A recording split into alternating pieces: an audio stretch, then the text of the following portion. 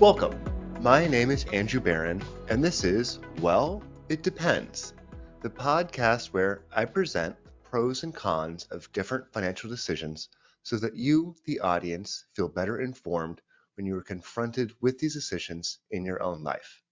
In this episode, I asked the question, how do I give money to my heirs? But before we begin, a short disclaimer.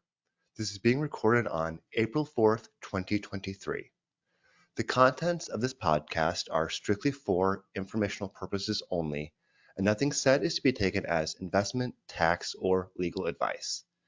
It is important to discuss your situation with a professional before making any financial decisions, as the strategies discussed may not be suitable for you specifically. As you get older and start thinking about your legacy, you might be wondering what options you have to pass your money to future generations. Your options include passing money while you're alive, providing money upon your death, or setting up a trust. As with anything, all of these options include a number of challenges and benefits. Option 1. Giving money while you're alive.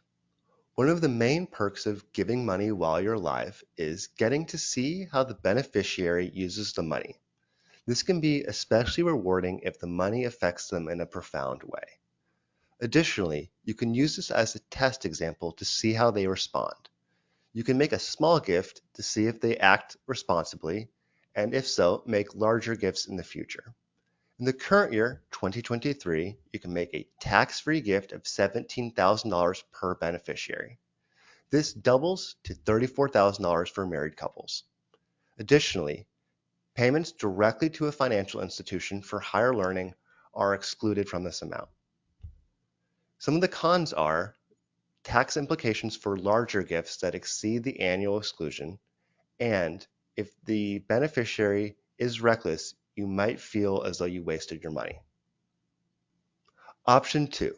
Leaving assets upon your passing. Another popular option is to leave assets through your will. This is because you can control the distribution and specify directly who gets what. Another perk is that all of your assets are reset to the current market value as of your date of death. This can be advantageous for highly appreciated assets such as stocks. However, this does open the door to a process called probate. Probate is the process where a court oversees and administers a will. This process can be expensive, lengthy, and public, which not everyone wants to participate in. To get around this, you can use TOD, transfer on death, or POD, payable on death accounts, which directly pay out to the beneficiary and avoid the probate process. Option 3, setting up a trust.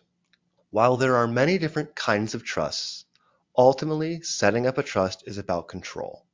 This is because you can specify when and how the money comes out.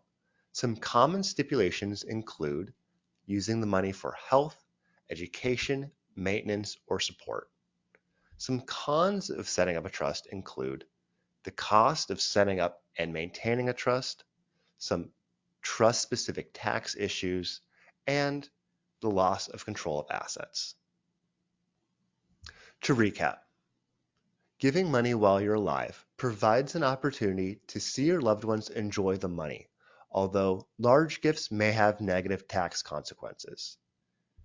Giving money upon your death has the added benefit of the step-up in basis, which can be a substantial benefit for highly appreciated assets. However, there may be a probate process for assets that are not listed as TOD or POD.